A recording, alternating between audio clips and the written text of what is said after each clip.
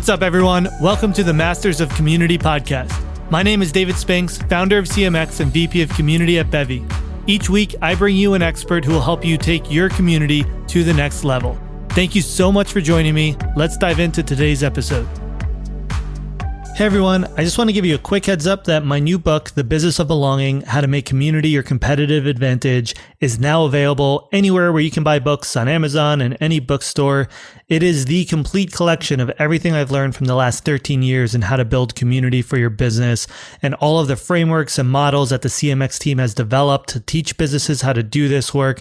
It's all in here. I really appreciate all your support. You can go and order it now.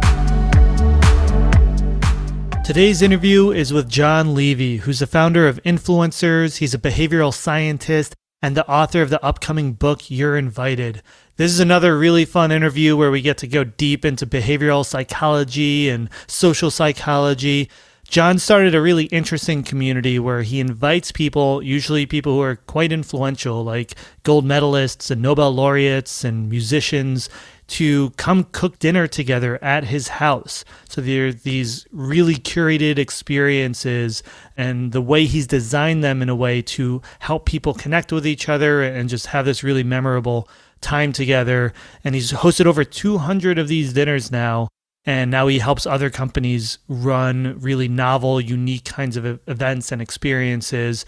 We talk all about how to make your virtual events more interesting, how to bring novelty into your events, what goes into a compelling invitation. There's so many really unique, creative, practical tips here for community builders that you're going to be able to apply directly to your community. You're going to love it.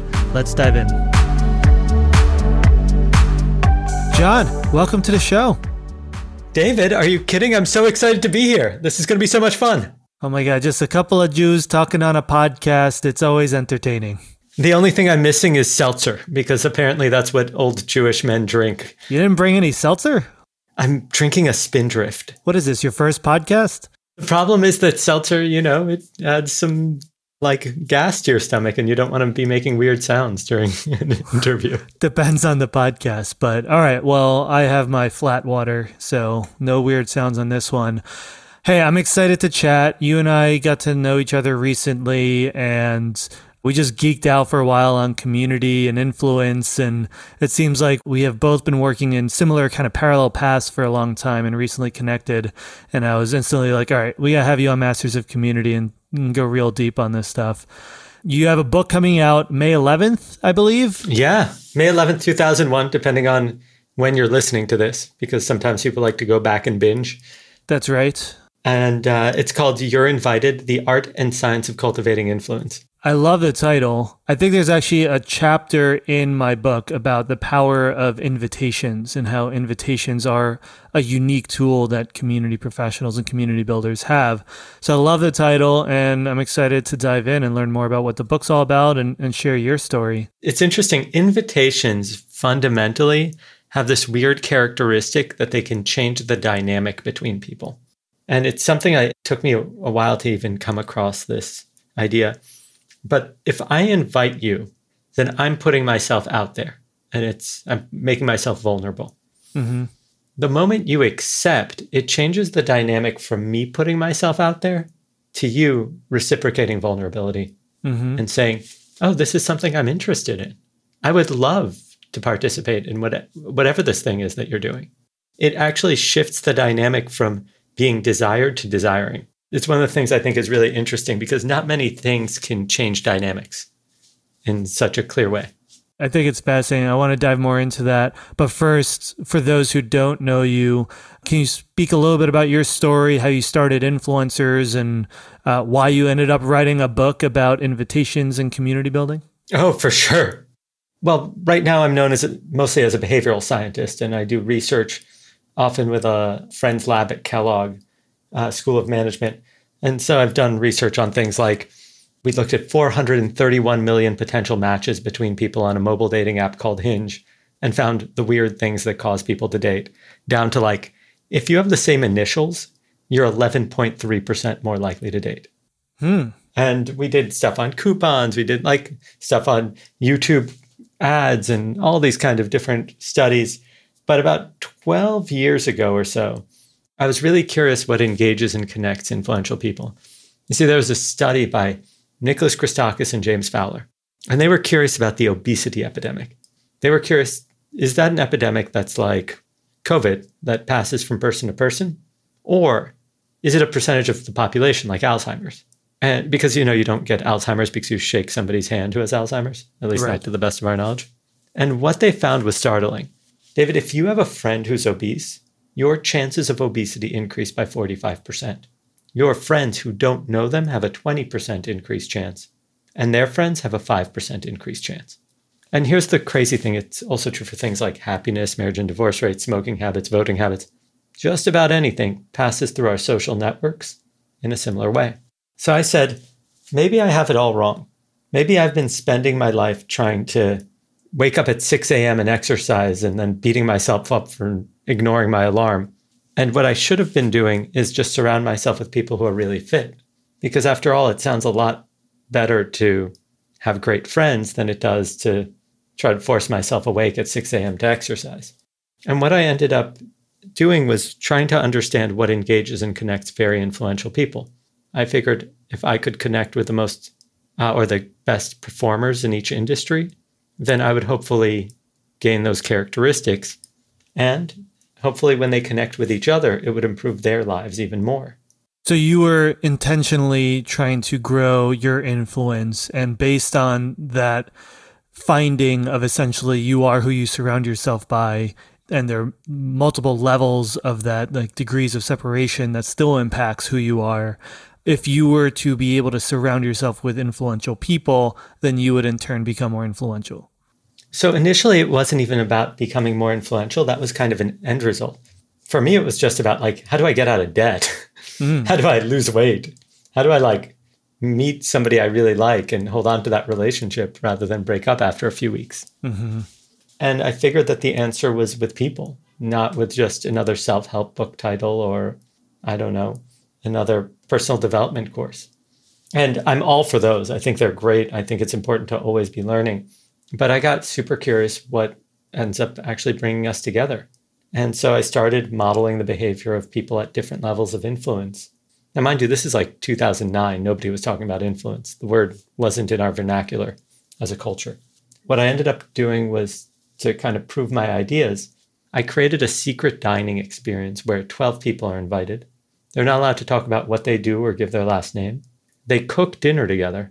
And when they sit down to eat, they get to guess what everybody does. And they find out that it's the editor-in-chief of Elle and an 8-time Olympic medalist and a Nobel laureate and a bunch of celebrities and Grammy Award winners. And I've hosted over 227 dinners in 10 cities in 3 countries.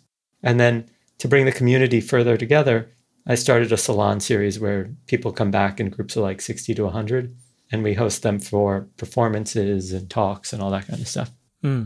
So that first dinner, was that already celebrities and people of this kind of high status? Oh, God, no. Or did you work toward that over time? It was the first dinner. I had no idea what I was doing. I did it in a duplex in Chelsea, and the air conditioner broke. It was a mess. It was August, I think, or something like that. That wasn't planned? The air conditioner break? We did not plan that. Yeah, like a shared community struggle. Oh, I love the idea, but I didn't know that much about community 12 years ago. I thought the struggle enough would be to cook dinner together. A surprise escape room. Back then, nobody knew what an escape room was, so they think I was just kidnapping them. That's just kidnapping. I think a surprise escape room is just kidnapping. The funny thing is that even to this day, mind you, I've been doing this 11 years or so. To this day, we'll still get guests and they'll come in and, it's 11, 12 people arrive. And the guest, after 15 minutes during the cocktails portion at the beginning, will turn to me and say, "John, I'm so sorry. I just have to call my spouse and let them know I still have both of my kidneys." And I'm like, what? And they're like, "Oh yeah, because they were worried, is this just an excuse to kidnap me?" Yeah. Hey, it could have been. It could have been. I mean, it would have been a really bad, that's a very strange long con, is develop trust over the course of 10 years, all so that one day you can host some random person and kidnap them. But, I guess people are really weird out there, and that kind of stuff probably happens. So who were those first people that you invited to that dinner? Were they people you knew? They were people I kind of knew, right? Okay. So it's both close and loose ties. People in those days who had like a large Twitter following or like a really popular hair salon or had worked on really large real estate deals. Okay. But dinner by dinner, and the status of the attendees kept going up because I kept talking about it more and more. And it developed a bit of a reputation. And by kind of year 3 or 4, the New York Times came to me and said, we'd like to cover this. And I was like, no, thanks. And they're like, buddy, we're the New York Times. Trust us. You're going to want this covered. And I agreed to do it.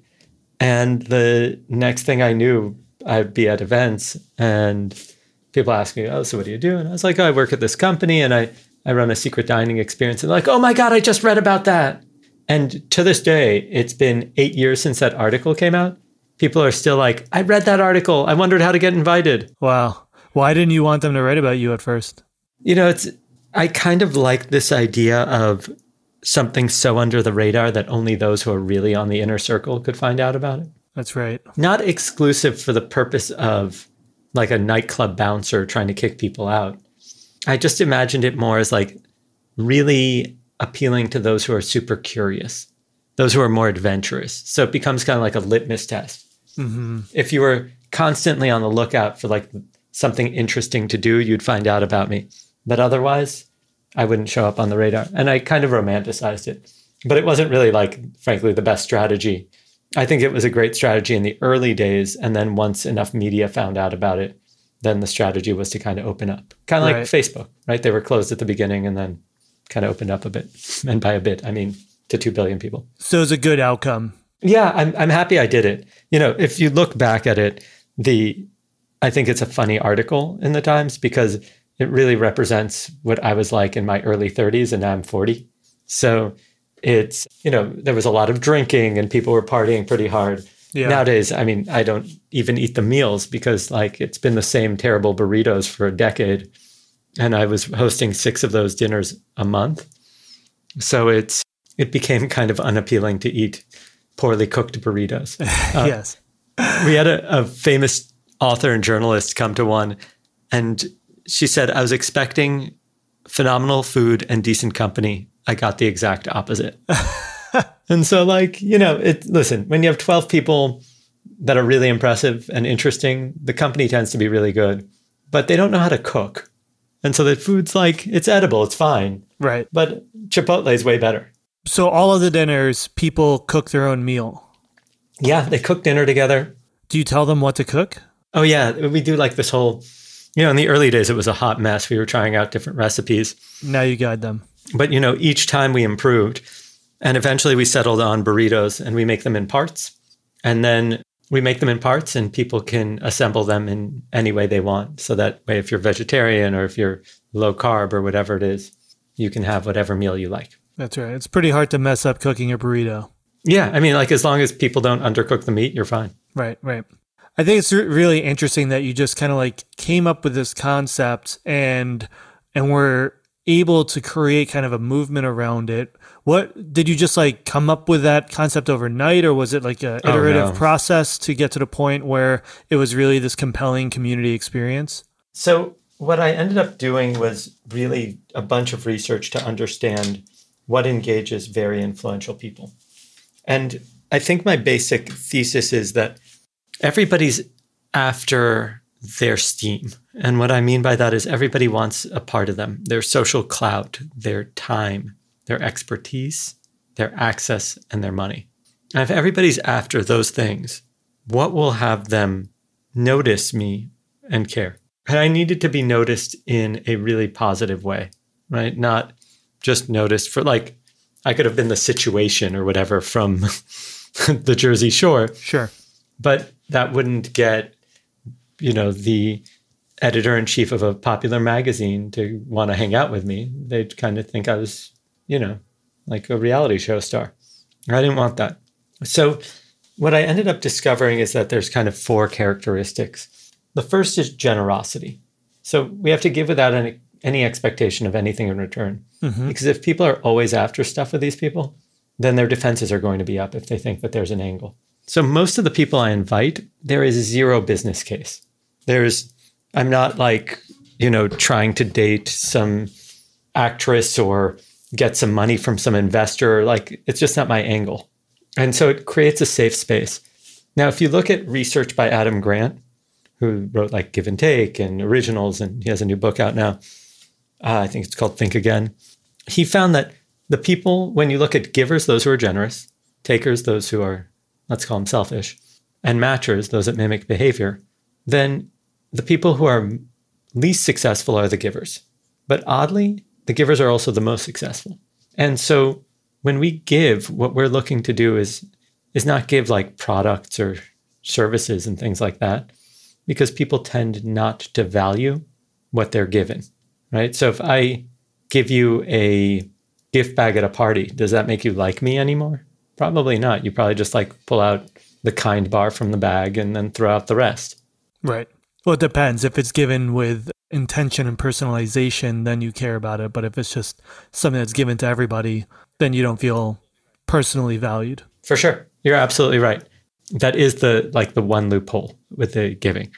So that was one. You said there are 4. So just to finish off that idea, we want to give people an opportunity to develop relationships or an opportunity to have an experience. The second is novelty. None of these people need another like casino-themed fundraiser. They get invited to one every week. They don't care. Whatever you do has to stand out as original and yours. So if you try to just copy somebody else's idea, you'll forever be a copycat and a junkier version of the original. Now, whatever it is that you do that's novel, if you're going to do it more than once, I encourage it to be something that you actually enjoy. So if you're going to start a run club, that's also a baking group. So people go on a run or something like that, or go baking and eat some junky food and go running out. I don't even know what your thing could be. That's a terrible example. That sounds like a difficult club to participate in, but that's just I terrible. Get the point. Yeah, it's very novel. Yes. And should probably stay novel and never be done. Very novel. Very niche audience for that one. Yes. So if that's your thing, then make sure that you actually enjoy the activities, because it's very hard to create a community if you only ever want to do it once. Totally. And then the third characteristic is curation. People fundamentally want a seat at the table. They want to be around other interesting people. And I believe it adds more value if those people are from diverse backgrounds. That means diverse thinking. It means diverse just about anything. So when I say that, if a Academy Award winner is sitting next to a Nobel laureate and they're sitting next to, I don't know, a senator, everybody can be impressed with other people's achievements and it doesn't feel competitive. And so, but when you get to be in an environment like that, it's kind of humbling as well, because there's no kind of like hierarchy. Totally. And so, and then finally, I would argue, and this is not a requirement, but it's a context that we like to think about things. Arguably, the most desired human emotion is awe or wonder. It's that moment where you trigger a response that has you reposition your view of the universe, right? So sometimes people say, oh, the first time I held my child, it's like everything disappeared around me. Now, nothing had changed from 3 minutes earlier when the child was born, but the moment that you held that child, it felt like something had changed. And I think that that's a really interesting place to be, because people feel more generous and more connected. So it's an incredible context to build a relationship from.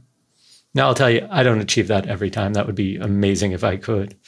But what we do, for example, in the dinner, it's a novel format. They have to cook. They can't talk about work. And then they play a game to figure out who people are, right? It is well curated. The guests are hand-selected by a group of researchers that work for me and by a committee of experts. And then occasionally it happens that when you find out that you've been making guacamole with a Nobel laureate or a 12-time NBA All-Star, you're like, oh my God, that's crazy. And it blows your mind. They maybe could have guessed who the NBA All-Star was in the room. They didn't, actually. Really? That was the funny thing. One of the times I was hosting Isaiah Thomas, and people just didn't recognize him because he's not like... He's not abnormally tall, yeah. Yeah. When somebody's like 6'8" or 7 feet tall, you're like, oh, that person's a professional athlete. But Isaiah's like 6'1", and he properly dressed, looks like a businessman. Okay, so the four things are: one, give without an expectation of return, which I love. That's I think that's a section header in my book as well. I think we wrote a similar book. You have the sense of community in there. I have a whole section about it. It's great. Very well aligned. Two is that it's novel, so something really unique and different from what people are expecting. Three is, remind me what three was now. Curation. Well, curation, right? And four is kind of giving people that aha moment or breakthrough moments that you hear about in specific kinds of events and experiences where they change their opinion on something or they have a revelation that they got from that discussion. Exactly. Now, here's what I'll point out. If you even have one of these, in some cases, that's good enough. Let's look at Davos, right? Davos is that event where world leaders come together. There is nothing novel about that experience. It is the same old, same design experiences. But when you're standing in the snow with Bill Gates and Andrea Merkel, that curation is good enough. Right. If you were to provide an experience that could guarantee that people had awe, then great. Everybody would want to go to that. And if there are things that are novel, you'll see people standing in line. Look at the Museum of Ice Cream when people were allowed to gather, or the Matrix movie, right? Like, people will go to those things. There is another angle. So that's for like the really influential people. The other angle is what I call the SOAR model, which is if you're influential at the community level, like a reverend, a martial arts master, up-and-coming fashion designer, right? In those cases, we really want our skills, opportunities, access, and resources. We want to figure out ways to level up. So whereas a industry level influencer, if you're like it's really hard to predict which skills or access they need. And they can often hire around whatever it is that they're not skilled at. But when you're up and coming in your career, if you can give people those characteristics, then they'll go out of their way to try to get access. And what's nice is this model, the SOAR model, can scale. So you can give people skills at the level of hundreds or thousands at a time. It's really hard to give people novelty and curation at the scale of thousands at a time. Totally. Curation is really hard at scale. Definitely. It comes to mind for me is that it's not even necessarily that it only works for really influential people versus people who are at an earlier stage in their path or something like that. But that it sounds like maybe it's important for the people in the room to be at a relatively similar level in their influence or in their path. Is that right? I would say that you're right. The issue is that here's the one issue I would say is that I'm not sure if I were like 22 that I would get really excited to go to a dinner with a bunch of 22-year-olds who haven't accomplished that much. Right. And so when we're talking about curation, and we want to keep people feeling like they're standing on equal ground, there probably needs to be at least some sense of accomplishment. Why is that? Now, that's not to say that you can't create community by bringing good people together. Mm-hmm. I'm just saying that that model is specifically designed for industry leaders so that somebody like myself who came from an immigrant family, who, I was overweight, in debt, it's the typical, like, not living up to my potential kid. And mind you, I was in some charity case, right? Like, my parents were okay. But if I wanted to break through and meet those people, then I just needed a strategy for that because I was surrounded by plenty of other people who were trying to figure out the same things I was, but hadn't gotten to that next level yet. Right. Yeah, I mean, that's what's so fascinating about community is it's kind of this like hack in a way of if you become the curator and you have the right experience and the right invitation, there's almost no limit to like who you can reach because you're not selling yourself. You're mm-hmm. selling the other people in the room to each other, basically. You're giving them an opportunity to belong. Is it belonging for them? Or is it like, because novelty and belonging seem like a little bit at odds, right? Novelty to me is more of like this one-off experience. It's fleeting, it's unique, whereas belonging is more of, going really deep in an ongoing relationship. So I would argue that and in the book, I kind of dive deep into this, that there's essentially 3 stages. There's discovery, where people hear about you or consider wanting to participate or engage. There's engagement, where they actually show up and interact. And then there's membership. Membership gives them the feeling of belonging. Mm-hmm. And novelty will get somebody through the door. Right. It won't give them a feeling of belonging. But when you really look at what the benefit comes from, what the benefit of community is about, it really is from belonging. So if you look at research by Paul J. Zak, he's a guy who kind of popularized oxytocin, the cuddle chemical. He found that across essentially every marker of business success, from stock value and profitability to number of employee sick days, you can measure it to the level of oxytocin in people's bloodstreams, the way they feel they belong, right? The amount of pro-social behavior that's being experienced at the company. So it's no surprise that when somebody feels like they belong, that they care about their coworkers, that they don't want to call in sick. And it's no surprise that a company like that would be more profitable over the long run, especially, right? In the short term, you can fire people and cut everything and people will be miserable and the company will be a huge success. But over the long term, that's not necessarily true. Right. And so I would argue that the true benefits of being a part of a community is this experience of belonging. And if you simultaneously look at the predictors of longevity, after genetics, the number one and two are.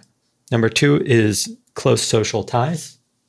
And number one is social integration, that experience of belonging or feeling like you're part of a community. Like, do you know your dry cleaner's name? It's what we lose by having Amazon Prime. That's right.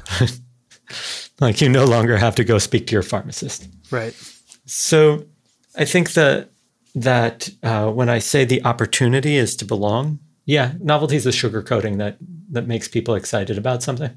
Well, I think, novelty is important for getting people in the door, especially today. It seems like communities becoming extremely popular, and everyone, for the most part, may use, especially if we're virtual, they may use the same tools to host events or host online spaces. So it's increasingly difficult to have a space that feels novel. What would you recommend to someone who's trying to create a more novel, unique experience, whether it's through an event or through online community spaces? I mean, now everything's online, so dinners aren't really an option for a while. I'll tell you, I've designed stuff for in-person during COVID. We did a pretty crazy idea, if you want to hear about it. Sure. Or we could save it for later. The idea was every in-person experience felt like a punishment version of the thing you do in person naturally. So you go to a comedy club, instead now you sit in a car at a drive-thru or drive-in or whatever it's called. Or it's just like a lesser version. Now you can't drive. Now you have to drive, so you can't even have a drink. Right. So we said, how do we design an experience where it's naturally part of the enjoyment to be safe? And so the idea was we send people personal protective equipment and an address. And when they arrive, they have to put it on. And then they're met by one of the top street artists in the world. And I'm not sure if you've ever done spray painting, but it's better off, especially if you don't know what you're doing, to both wear a face mask to protect your lungs and body covering so you don't destroy your clothing. So suddenly this experience actually requires the same PPE that you are going to be wearing to be safe. And so instead of feeling like a crappier version, we can do it outside, we can spray paint. And the idea was to do it for a nonprofit that builds housing for homeless in San Francisco. Mm-hmm. And then whatever art was created by these people who were the donors would hang in the building. Mm. So now you give people a sense of ownership and a sense of belonging in the community center that they just funded, while bonding them with each other through this creative act that's completely novel.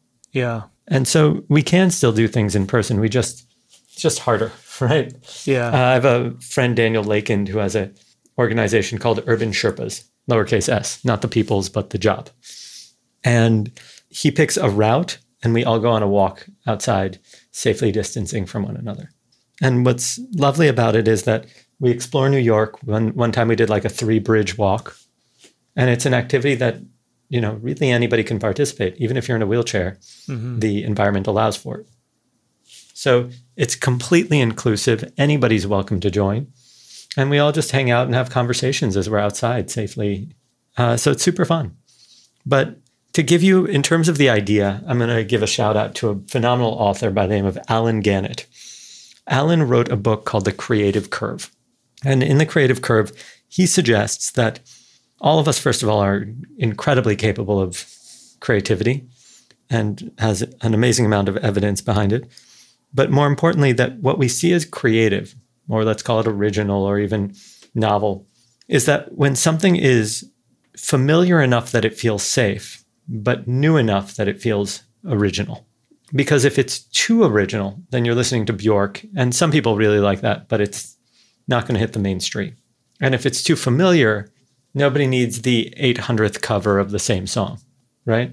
So we need something that's unfamiliar enough and yet familiar enough that it feels safe. Cooking dinner, in my case, is familiar enough, but doing it with fancy people, that's novel. Not being able to talk about your work, that adds the novelty. Playing a game, that adds a novelty. Love it. Have you found anything virtually that's been really novel? Any good examples of virtual experiences? Oh, yeah. There's a ton of great stuff. If there's something that you really enjoy doing, let's say you're a swimmer, you maybe starting a swim club could be your thing, but then just add something to it, right? Like people, I don't know, this isn't it, but like funny bathing suits or, like ugly sweater parties or whatever it is, but you want it to be your thing. So if you have a knitting group or I don't even know what it is that your listeners care about, but find your niche and then mix up at least one thing and try it. And if you like it, keep doing it and then add more things to it. You're never going to get it perfect the first time. And I'll be honest, here's the really important thing. You don't want to, because the fun is in evolving the idea. The fun is in every time you do it, whatever it is, improving. Realizing, I need to change the invitation because the language doesn't work as well as I thought it did. People are asking questions, so now I need to add a frequently asked questions section. And feeling like you're growing with it is really exciting because you develop this expertise and this knowledge. And so on day one, my experiences were a total mess. And I just kept doing it an additional 226 times and then by a similar number of times for the salons. And so I hope that's valuable in some way. Yeah, I think that's really interesting. So now let's talk about digital. Is that what you'd like to dive into? Yeah, I'm curious if you have any examples of people being really creative and making virtual gatherings or discussion groups more compelling because they seem pretty standardized at this point. Oh, yeah. So first of all, rule number one for digital is never, and I mean never, do a lift and shift. A lift and shift is where you take your in-person programming and you put it online. Agreed. And that's the equivalent, and I say this often, of taking a radio show and then just filming it and putting it on television. So like if we had an old 1940s or 30s soap opera, and then instead of people acting it, they would just read the text on screen. Right. And that's miserable. That's not what the medium is designed for. Instead, what we want to understand are the limits of the platforms and then ask ourselves, what is it that we're trying to accomplish? Right? So if your objective is to actually bond people, then we want to ask questions like, how many people should we allow at a time? If there's more than 10 people and it's 30 minutes long, it's going to be really hard to bond people. Sorry, it's less than 30 minutes long. It's going to be hard to bond people. Well, if we wanted to give people knowledge, are they going to just stare at a screen for an hour? Probably not, right? There's a handful of things. One thing that I'm seriously looking at is something I call perspective fatigue, which is that we're sick of seeing people from the same angle over and over again. True. Right? So when we see a television show, it changes perspective every second or two. It's kind of crazy. That's interesting. We just don't notice it. Yeah. And when we're live, we move. So the angle shifts and our eyes are kind of used to that. So here are a few things that I'd really recommend. One is we do not show up to events or experiences just to be entertained and enlightened. If I want to be enlightened, I'll watch a TED Talk. If I want to be entertained, I watch Netflix. If you're going to actually entertain and enlighten me, you need to provide at least two other things. The first is human connection, meaning the ability to interact with or around people. And at the tail end of a 1,200 person WebEx, that is not happening. The other thing is a sense of influence. It is considered one of the 4 pillars of community is having both influence on and influenced by the community. And we do not do well when we don't have an impact or ability to engage. So what that means that we need to either provide lots of poll type experiences, second screen experiences like Kahoots, or breakout rooms where people can interact. And especially right now, my biggest encouragement is around play. So pro-social behavior that lacks a specific purpose is amazing, meaning that you play in order to just enjoy yourself, like a trivia night. Unless you're like a competitive trivia player, you're doing it just for the fun of it. Now, that kind of pro-social behavior tends to reduce stress, increase social connectivity, and increase enjoyment. And we just don't have those water cooler-like conversations anymore, especially since we don't have any break time in our schedules. We're straight from one to the other. And so one of the things I do is I run these decently sized salons. There's, about 100 to 200 people usually on Zoom. And we do breakout rooms. We spend about half the time in breakout rooms and half the time sharing ideas but we try to make it interactive with polls and questions, and people can ask questions and all that. And in the middle of the event, we break people out into rooms, usually about let's say 8 to 10, and we have them compete, and we create a brand new game each time. And the game, whichever team sends in the answers first that are correct, wins. But we also are fortunate enough that we have members of the community that are all like business leaders at big companies. And so we recently had the president of Hanes on, and the winning team was each member of it was sent a year's supply of underwear. Okay. So good rewards. So it's like super fun and playful. Yeah. So is this like trivia-based questions? So we sometimes do trivia. We sometimes, on my website for the book, yourinvited.info, Y-O-U-R-E, invited.info, or you can find it on my website, johnlevytlb.com. We actually have the games publicly available. That's awesome. So every time after we do it, we post it and people can use it for their family reunions. But it's literally everything from, we did one called Greek or Hip Hop. Okay. Where we had Nia Vardalos from My Big Fat Greek Wedding and Roy Wood Jr. from The Daily Show competing on, is it quote, hip hop lyrics or Greek wisdom? Right. And everybody got to guess before they gave an answer by using the polls feature. Right. And so it was about like that level of interactivity, even though they weren't doing it in group form. It made it really entertaining because we had this like celebrity-esque novel experience that you could then try to outdo the celebrity. Totally. I love that. So that kind of stuff really gives people recharge, especially after a week of just like another meeting on Zoom and so on. Yeah. I think that's very accurate. I mean, in our events, we even just do things that are just more playful. We had like a parrot show or ice carving or just random things like that. Oh, that's awesome. And people just like hang out in the chat, and they, we had a DJ just playing like oldies and hits, and, we just kind of mix in different experiences like that. And it just makes the event feel so totally different from every other professional conference out there, and just lets people relax a little bit. I love it. And another thing we found too was having family-friendly experiences like that has actually been very effective, because so many people who are working at home have their kids at home, but they never get to involve their kids with any of the events they're going to because their kids don't want to look at a Zoom call, obviously. But when we have a really cool light show or a parrot show or a magic show, they ended up bringing their kids and sticking around at the event a lot longer because they got to make it a family experience. Yeah, I think that's great. I recently heard about, I'd never met this guy. He's an investor in Silicon Valley. And he started doing these kinds of crazy events where he would have a bunch of professional soccer players come and teach kids how to play soccer. And then he invited all of the top investors and their spouses to all come and provided food and the instructors. And all of their kids would play.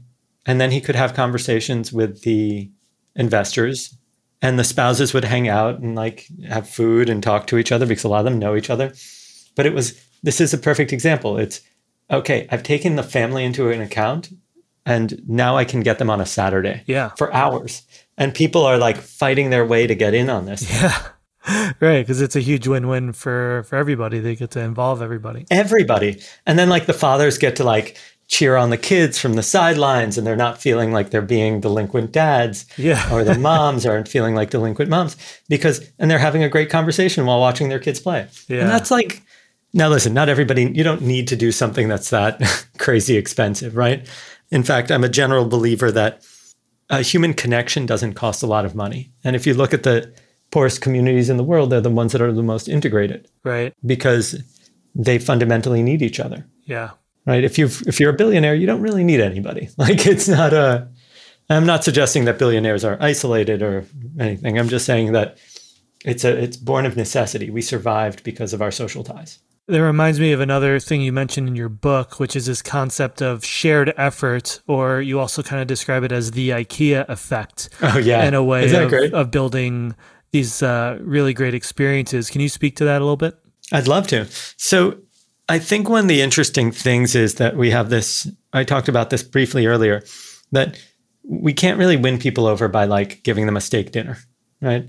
And if you've ever been to one of those like business dinners where you're stuck sitting next to somebody that you don't really want to talk to, the free meal wasn't cutting it. Right. And I would say you're absolutely right that if you have a personalized gift, that makes a huge difference. That's kind of the one exception. But in general, doing stuff for people doesn't win them over. In fact, the opposite does, and it's known as the IKEA effect, which states that we disproportionately care about our IKEA furniture because we had to assemble it. And that's really true for just about anything we invest effort into. It's why we care about our children, because we raised them, because they're a bit of a pain in the butt, right? Because we had to stay up late and help them with their homework and a million other activities like that. And anything we invest effort into, and that includes other people. And so the reason we cook at the influencers dinner is the shared effort. The reason that that I encourage things that involve like going on hikes together or doing art projects together, like the example of the spray paint and street art, is that joint effort causes us to care about one another. And the reason, and I discuss this kind of in more detail in the book, is that there's something called a vulnerability loop. People think that trust precedes vulnerability, but it's actually the other way around, which is, let's say, David, I started working for your company. And it's my first day, and I'm sitting not far from you, and I go, oh my God, I'm so overwhelmed. And you hear me say that, and you say, now, you have two options. If you ignore me or make fun of me, trust will be reduced, because I've just put out a signal of vulnerability. Sure. But if you acknowledge it and respond with your own, like, John, my first day, I was totally overwhelmed too. What are you dealing with? Suddenly, the moment I hear that, we've both demonstrated that we can trust each other at this higher level and be vulnerable at it, and trust is increased. And then more vulnerability loops and more vulnerability loops happen. And when we both put effort into something together, it opens and closes a lot of these loops quickly, which is another reason I really encourage having joint activities, is that it's kind of the fastest way to open and close these loops. Yeah. You can do it over Zoom a bit, but if you have a team game, then it happens even faster. I really like that in a lot of the experiences you create, it's something that none of the people who are there are experts in as well. It's like they're, cooking. Everyone kind of maybe knows how to cook, but probably not an expert. Or spray painting. It's like, well, I don't know, maybe one of the people there. Yeah, it gets them out of their comfort zone. Yeah, that's also the novelty of it, right? Exactly. So it's like a challenge. They're all faced with being, bad at this thing or new to it or whatever. Yes. And it's like levels the playing field, even when, if it was about fitness and you have gold medalists there, or if it was about, whatever it is, you have a Nobel laureate there that they're an expert in, then it's going to be an imbalanced playing field. And that's actually how most people design their events, right? They bring people to talk about just their expertise, but this is kind of showing me that that's a missed opportunity to create relationships by having them focus on something that isn't their expertise. Yeah, that's really interesting. I actually never thought about that, and I love this additional insight. I can see why you do the thing you do. Well, maybe I'll make it in the book if you haven't finalized your copy yet. Oh, believe me, at this point, we're less than 2 months. It's being printed as we speak. Oh, yes, but true. The sequel, you're all over it. My book was rushed, I guess, because I feel like we were making edits like 2 weeks before it went to print, but you're doing it much better. Yeah. That's amazing. That sounds super stressful. 9 months from signing to printing. to like publish date. Wow. Yeah. Amazing. It's been a busy quarantine. Okay, last quick question, then we'll go into a rapid fire question round.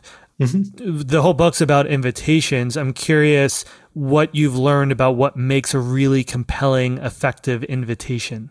Well, I will say the book discusses invitations, but it's really about human connection. Absolutely. But it's in the title. Yes, for sure. So I'd say what makes a compelling invitation is obviously if it's novel and catches your eye.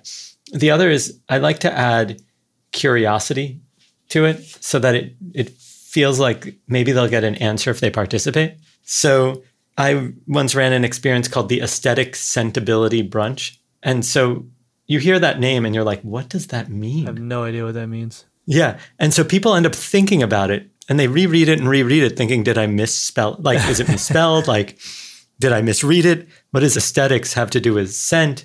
Like, what is something that's even scentable? Is that like a thing? Is that a word? Yeah.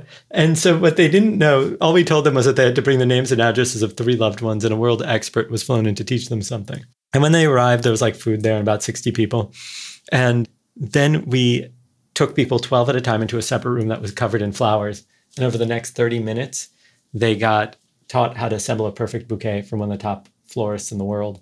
And when they were done, what they didn't know, and because they didn't know anything, was that the company had arranged for runners who were waiting to deliver the bouquets they just finished to their loved ones. Oh. So while they were at the event, they got photos of their loved ones receiving their bouquets. Oh, wow.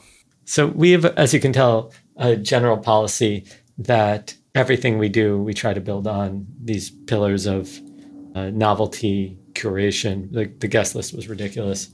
And triggering our wonder and generosity. Right. So going back to the actual invitation, it sounds like there was one element there of this like intrigue of, I don't know exactly what this is. I'm curious about it. Not only curious, but like intentionally, it's called an information gap. So when there's a gap between your knowledge and what you're being presented with, if it's the right size, it feels like an itch you can't scratch. And so people obsess over it. And so we intentionally mess with people. And the people in my community know that I mess with them, right? I'm very honest about it. One of our policies is that as a behavioral scientist, I use behavioral science to make the experiences as good as possible. But I also tell them that I'm willing to tell them every behavioral science mechanic that we use because I don't want to ever manipulate anyone. Right.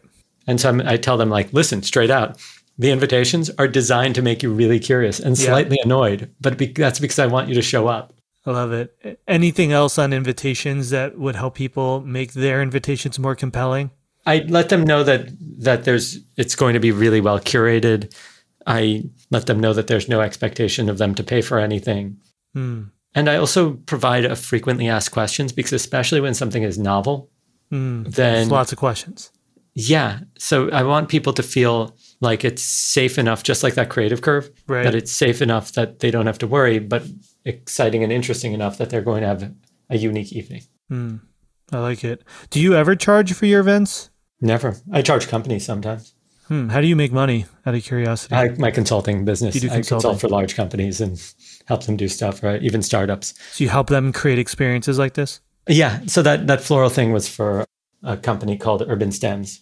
Very cool. But I also work with companies like Microsoft and Dell and SAP and Salesforce. And, I just spouted a bunch of tech companies, but also like AB InBev and, Sure. you name it, any company that comes to me that isn't trying to like sell cigarettes, Right. Like you have to be an ethical brand. I'll probably work with you. Got it. Love it.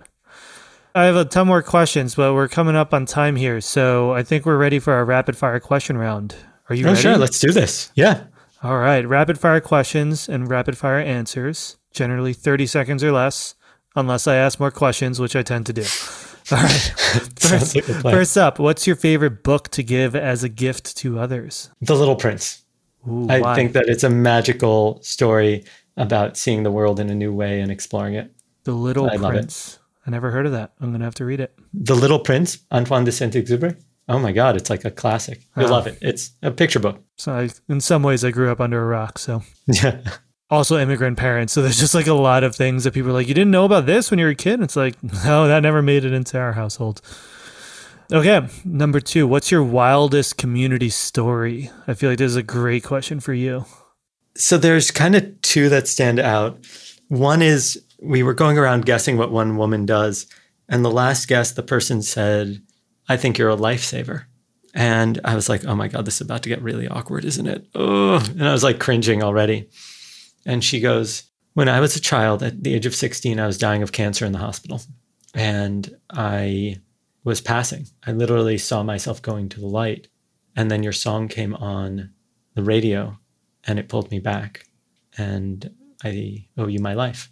And the woman who was speaking was a kind of very respected businesswoman in New York. And the person she was speaking about was Laurie Anderson, the musician. And I was just like, okay, like, I can't follow that. I can't even make a joke. Like, there's no way to follow that guess up with another guess. You just kind of got to end it there and let the person be acknowledged. Wow. So we've had a bunch of stuff like that happen. Sometimes it's embarrassing and silly. Sometimes it's, just ridiculous. But yeah, that kind of stuff. Love it. Awesome. Next one.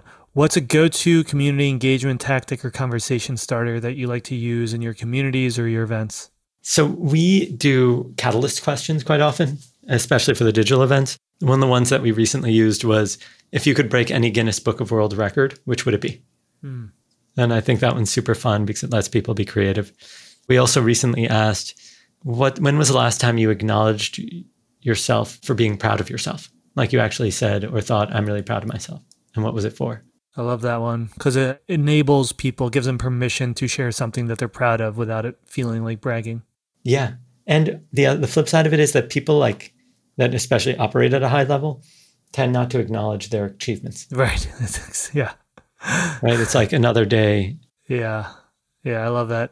And so catalyst questions, that's like questions that you have each participant answer when you kick off an event kind of thing? Yeah. We only really use them for digital events, but I'll probably start using them for in-person. Yeah. They work well for virtual events. Actually, I stole that tactic from my wife. She's a middle school math teacher, and they call it a whip around there.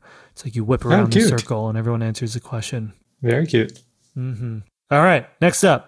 Who is someone or a few people that you'd like to invite to one of your dinners that you haven't reached yet? You told me you didn't want to answer this question, but I kind of liked your answer, so I'm asking you this question anyway. So I get asked this question literally all the time. And I used to have an answer, and that was Peter Cullen, the voice of Optimus Prime from Transformers. And he came and he recorded me getting inducted into the Autobots, which I could have died at this point. I would have. Yeah. Why didn't you just quit at that point? Like last dinner. Seriously, it's retirement time. Thank you. So, but the fact is that I don't really have people like that. And the reason is that I care about really developing relationships between people. And the people that most say are like Michelle Obama or Oprah or Richard Branson. They're mission driven. Like these people already have their social circles. They're set. I don't think they're going to be part of a community. I might be wrong. I'm totally open to being wrong. Maybe not a new community. Like they're pretty well. Precisely. Like they have their best friends. They're all set. And so the people I most want are the ones that I don't even know I'm looking for. Right? It's the people I became best friends with from influencers I would have never guessed that it's like a unscripted television 13-time Emmy loser named Daniel, who I mentioned earlier, or Alan, that author of The Creative Curve, or Shane Snow, who's an amazing journalist and author, who's one of my favorite people in the world. I would have never known to look for these people. And those are the relationships I really cherish the most, are these unexpected gems. Love it. All right. Next up, who's an up-and-coming community builder creator that you recommend we follow? Not so much up and coming, but Tina Roth Eisenberg, who created Creative Mornings. Oh, she's amazing. She's like, man, oh man, is she a rock star. Mm-hmm. Like so beyond impressed with her. When she speaks, it's like magic comes out. Mm-hmm. And she has just a love and passion for bringing people together that I profoundly appreciate and really respect. Yeah, and she knows how to throw a novel event too. You go to a Creative Mornings event and like there's so many things there that I was just writing down like, oh, we need to add this to our events. It's so creative. Oh yeah, she is so brilliant. She is. And really comes at it from a different perspective than me. So I'm the scientist, right? She's the designer. Yeah. And so you see the design come out when And with what I do, nobody knows what I'm doing because it's not as obvious. It's like the science needs explaining. Yeah. She's amazing. She spoke at our very first New York conference that we hosted for CMX over 7 years ago. So that's awesome. Longtime fan of hers. Okay, next up, what's a community building technology or app that more people should be using or that you love to use? So I built everything completely custom on Salesforce. Cool. So I don't really have that stuff. My two biggest recommendations are, one, use the snooze feature. So set follow-ups with people that you like for like 3 months later, just to send them a note that you're thinking of them. Yeah. And then anytime I think of somebody, I just send them a text, not anytime, but often, saying, hey, I just wanted you to know that you have a big fan here and that I hope I get to see you in the coming weeks or months or whatever it is. That's all. The only reason I messaged you. I'm not asking for anything. Don't need anything. Just wanted you to know that you have a fan. Love it. And you do that in the non-creepy way, people. You don't do like, I've been watching you from a distance. I'm your biggest fan. Yeah. Don't be creepy, people. Know your boundaries. I'm outside. Okay. What's on that note? The next question is perfect. What's the weirdest community you've ever been a part of? I've been a part of. It was probably Cutco Cutlery. I used to sell Cutco knives, and we really built an amazingly strong community of sales reps in the New York office when I was in my 20s. Is that like a door-to-door knife salesman? It's appointment by appointment, so you don't go door to door. You pre-schedule it because people aren't that keen on letting a random person with a bag full of knives into. This is a perfect follow-up to the last joke. Yeah. So remember, people, don't be creepy with your bags full of knives. When you do it through, and I actually talk about this in my book because I use this guy, Gino Leocotti, as an example. And he's been able to use the halo effect, right, to build trust and relationship from person to person. So it's been really kind of phenomenal to see it in action. That's awesome. All right, cool. Last question. If you were to find yourself on your deathbed and you had to condense all of your life lessons into one Twitter-sized piece of advice for the rest of the world, what would that advice be? The greatest predictor of anything we care about is who we're connected to, how much they trust us, and the sense of belonging that we share. I'm going to let that sit. I love that. That's a unique one. Usually people have kind of quotes that they just repeat from others. That was a really good one. Thank you. Respect. All right, John, this is amazing. Can't thank you enough for spending the time with me today. Oh, this has been a treat. Your book is coming out May 11th. Mm-hmm. You're invited. Can people pre-order it yet? Yeah, they can pre-order it. As of this recording? I think this is coming out like the day before. So great. So order it. Order it, people. Make my 80-year-old mother proud of me by helping me hit the New York Times list. John and I have Jewish mothers waiting at home, just waiting to see those pre-order numbers, and we'd both very much appreciate it if you helped us make our mothers happy. Listen, I will tell you, nobody writes a book to make $1. I spent definitely not thousands of hours on this probably, and it's because I really care about bringing people together, and I know, David, you do too, and so that's why we do what we do. And so I think you'll really love the book. I'm very proud of it. And I don't think there's anything like it out there in terms of the storytelling and the science and how to apply it. Like, we really get deep into all of those things. And I think you'll enjoy it. So I'd encourage you to pick up a copy. In fact, I take that back. I encourage you to pick up 10 copies. Yeah, 10. Why not? 10, yeah. 20. Why not? 20. It's a great 100, book. Perfect. Sold. I really enjoyed it. The stories are in there are great. There's a story of Weight Watchers and how it started, which I found fascinating. Like, isn't that crazy? Perceive it as a big company these days, but it just started out as a very humble, small community group. So there's a ton of just, if you're like me and you just geek out on all the social psychology and real applications of this stuff, John's book is incredible. You're all going to love it. Highly recommend picking it up. John, thanks again. Appreciate you coming on the show. That was my pleasure. Thanks for having me on. Bye, everybody. See you all next time. The Masters of Community is brought to you by CMX, the world's largest network of community professionals, and Bevy, the enterprise platform powering communities for the world's leading brands. This episode was edited and produced by Finesse Media. Music was provided by Seiji Cataldo, and design was provided by Virginia DeMarco. If you enjoyed this episode, please drop us a review in iTunes. It's a huge help for helping us get this podcast in front of more people. We really, really appreciate it. And share it with your networks. The more people that learn about the power of community, the better. We have a new episode every week, so until then, thank you so much for listening, and see you next time.